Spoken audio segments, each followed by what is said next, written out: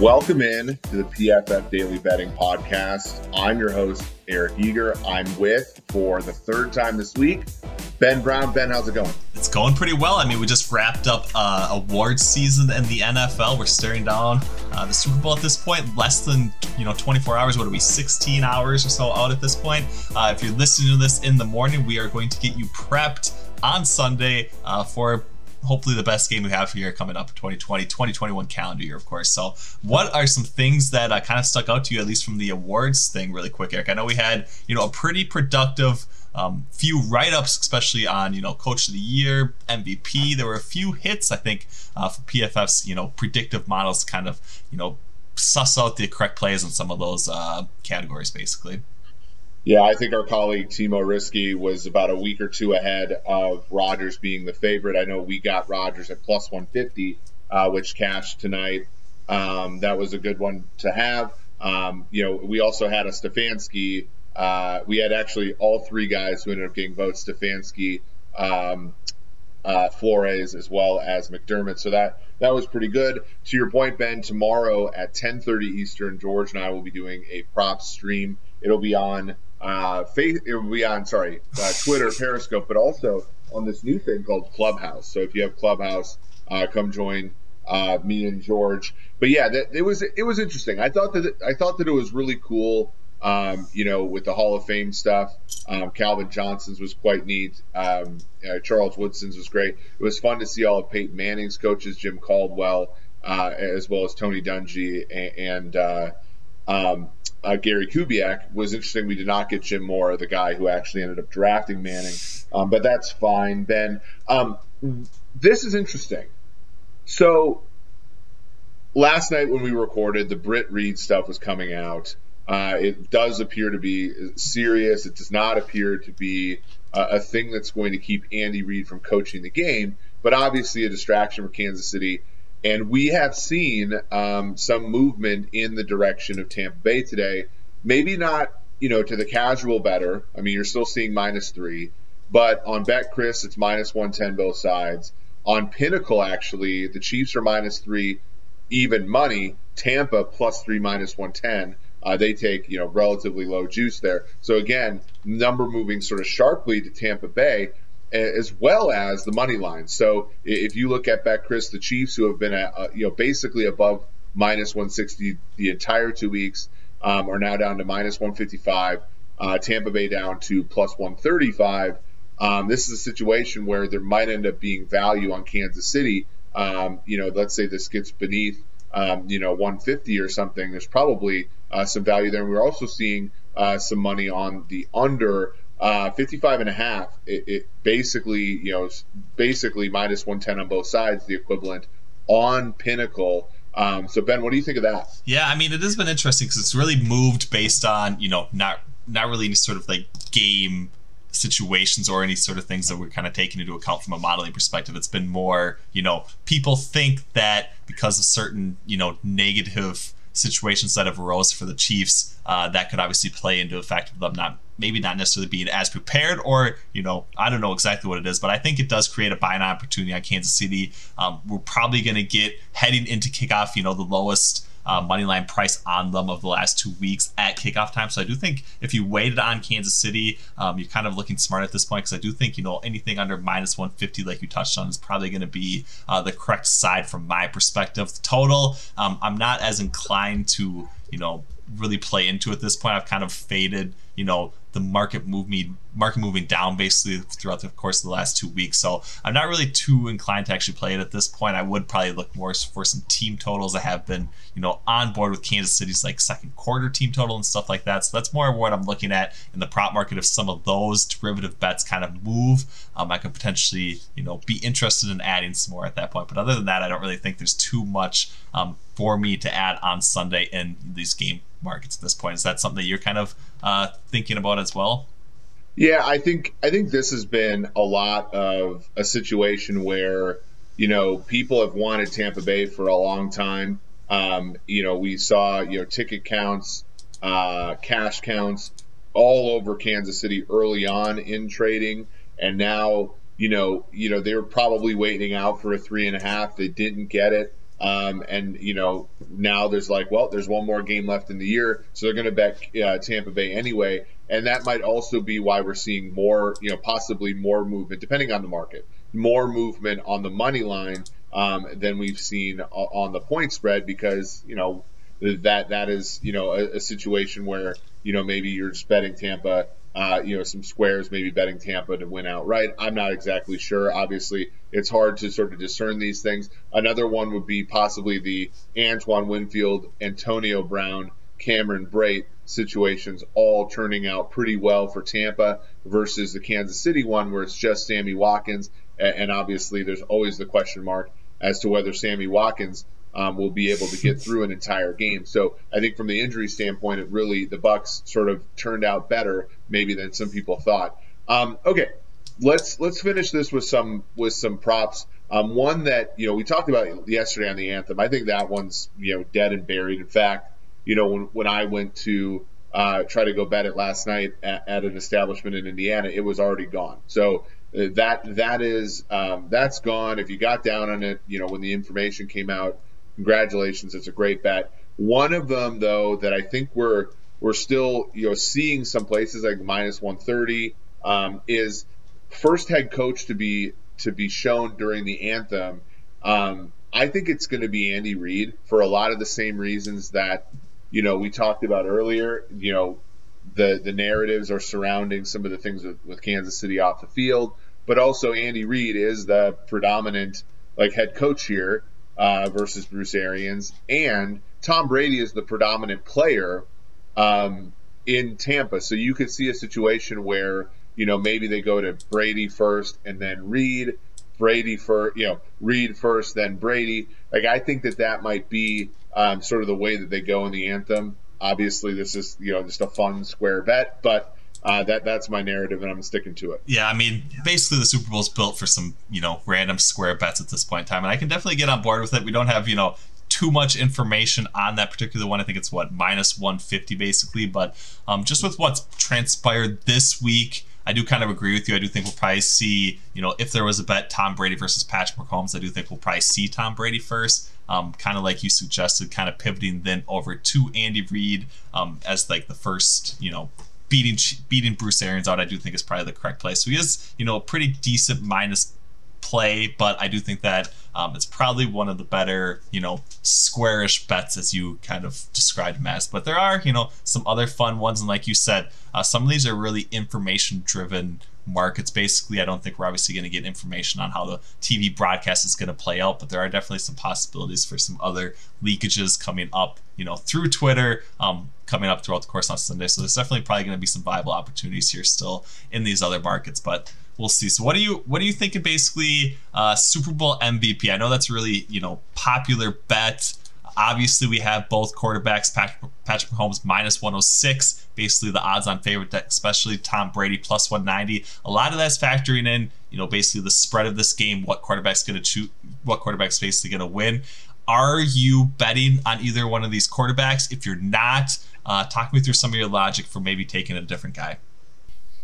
Look, Super Bowl week is like the gambling mecca. So PFF is going to be hooking everybody up. We have promo code SuperBowl25 that's going to get you 25% off of PFF Elite subscription. Elite subscription gets you basically everything you need on our site. We have the player props tool, which is going to be loaded with all the best player props. You can adjust your number, you can adjust your price, you can make sure that you're getting the best value on all of these great bets we have coming up for the Super Bowl. We also have the DFS optimizer. You can get some showdown slates in on DraftKings or FanDuel. There's a ton of other options if you're still participating in some, gambling action here for the Super Bowl. It doesn't get much better than this with PFF. We once again have you covered. Use promo code SuperBowl25. Yeah, so this is really one place where you could just do the math and see what the assumptions are in the underlying lines. I do have a Kelsey at 12.5 to 1. I have a Byron Pringle at 100 to 1. But those are sort of, again, just like shots in the dark. If you really want to win, I think, look, Mahomes, break even at minus 106 is about 51.4. The Chiefs break even at their current money line price is 61.1. That is 82% of the time, basically, they think Mahomes wins the MVP, given Kansas City wins the MVP, wins the Super Bowl. Brady is 34.4, and then 42. It's the exact same ratio. So basically, they must believe that 82% of the time, if a team wins, the quarterback ends up winning MVP.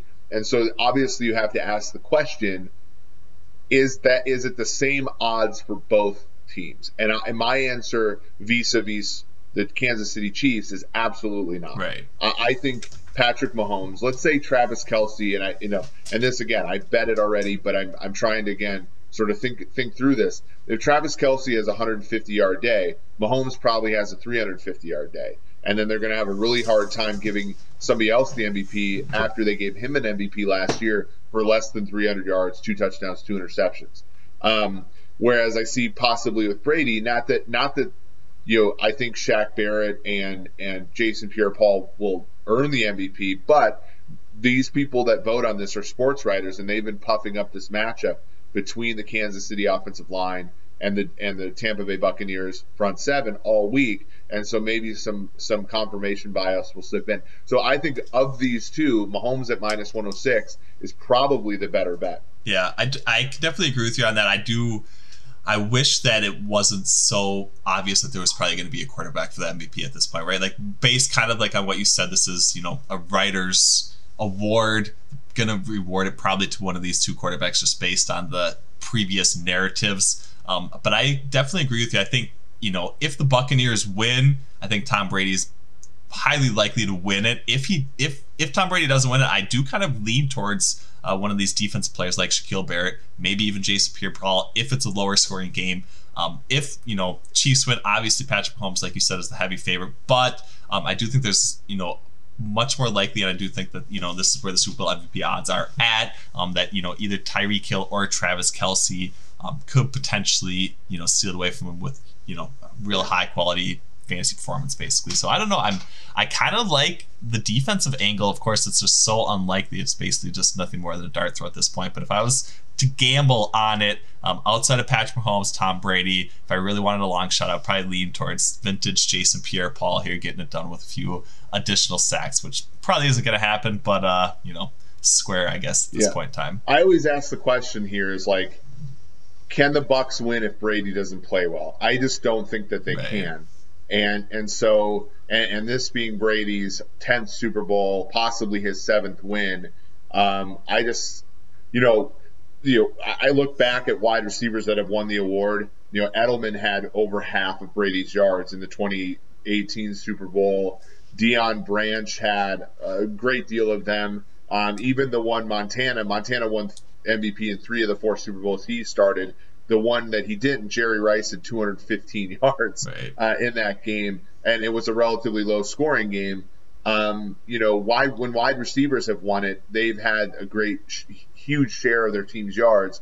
These are both teams that, while they have superstars at wide receiver, they're not teams that only go to one player. So I feel like if a wide receiver is worthy of this, it might be, they might have to score touchdowns, right? And to me, that's why I put something on Pringle, who I think has some special teams value as well, but also Kelce, who I think of the Chiefs players is the only one that can go like 11 for 200 in this game. I think Tyreek Hill is going to be the focal point of Tampa Bay's defense. And on the Brady side, it's like, if Brady goes over 300 and throws 2 touchdowns, like I can't see people voting for somebody else. So to your point on the defensive side of the ball, I think a good discussion. If you look at one of the books we have, it's minus 500 that the MVP will be a quarterback.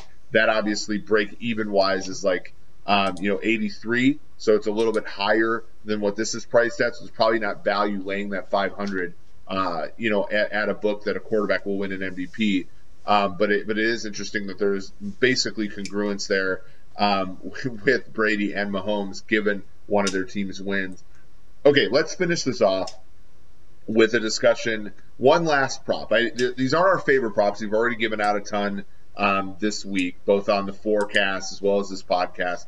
So, Ben, what is your last prop that you sort of want to sort of end the week with here before the big game tomorrow. Yeah, I can't believe I'm finishing it off with this one, but a total yards of longest touchdown under 45.5. I feel like sweating it out a little bit here on Sunday, sitting on pins and needles basically throughout the whole game. But I kind of like this play, especially given the direction of what the total market's kind of moved down, basically a 1.5. Maybe we don't see some of these explosive, big chunk passing touchdown plays.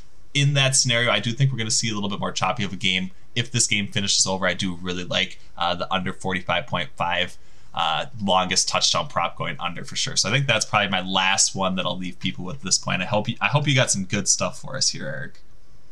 Yeah, I like that one. I like that one as well. I think it hedges against a few things. Tampa is not an explosive team nearly as much as Kansas City is, but obviously the focal point for Tampa will be limiting Kansas City's explosiveness. I have a few individual unders on some players. Kelsey's longest catch, Hill's longest catch, I have unders on those. But my favorite one to end the week here, Byron Pringle over 6.5 yards on his first catch. It voids if he doesn't catch a pass. Who knows if he's going to play. But I do think you're sort of free rolling here in some sense because Pringle is not the bubble screen guy that Hardman and Hill are. He's sort of more a replacement for Watkins, and I think his first catch will be down the field a little bit more here. So give me Byron Pringle over 6.5 yards on his first catch. You can get that probably at like minus 112. I got it at minus 120, which I'm fine with laying that juice. So awesome, man. And this has been a fun couple weeks. I know this has been a weird season. This has been the first season for this podcast. We're going to continue to offer, especially you, Ben, continue to offer value to people who want to bet on FCS. Next week, we already have an FCS game scheduled. Yep. So we'll probably run this back once a week throughout the offseason. You'll have draft props. You'll have FCS games and so forth. But this has been a lot of fun, Ben. Yep, definitely. I appreciate it. Yeah, I mean, we'll be hitting as much FCS content as people can handle. It's going to be, what we anticipate to be a much softer betting market. And I do think, PFF is obviously going to be able to leverage some of the stuff that we're going to be doing to kind of put forth some of the best lines for FCS betting at this point in time. So definitely make sure you check it out. Props, draft props are coming up, free agency props, which, were some of our biggest winners last year with Tom Brady, going to the Buccaneers. So those are going to be back in full effect as well. So we got a lot coming up here in the off season, and it'll be a fun time to be tuning into the PFF Daily Betting Podcast. Awesome. So for Ben Brown, this is Eric Eager. This has been the PFF Daily Betting Podcast.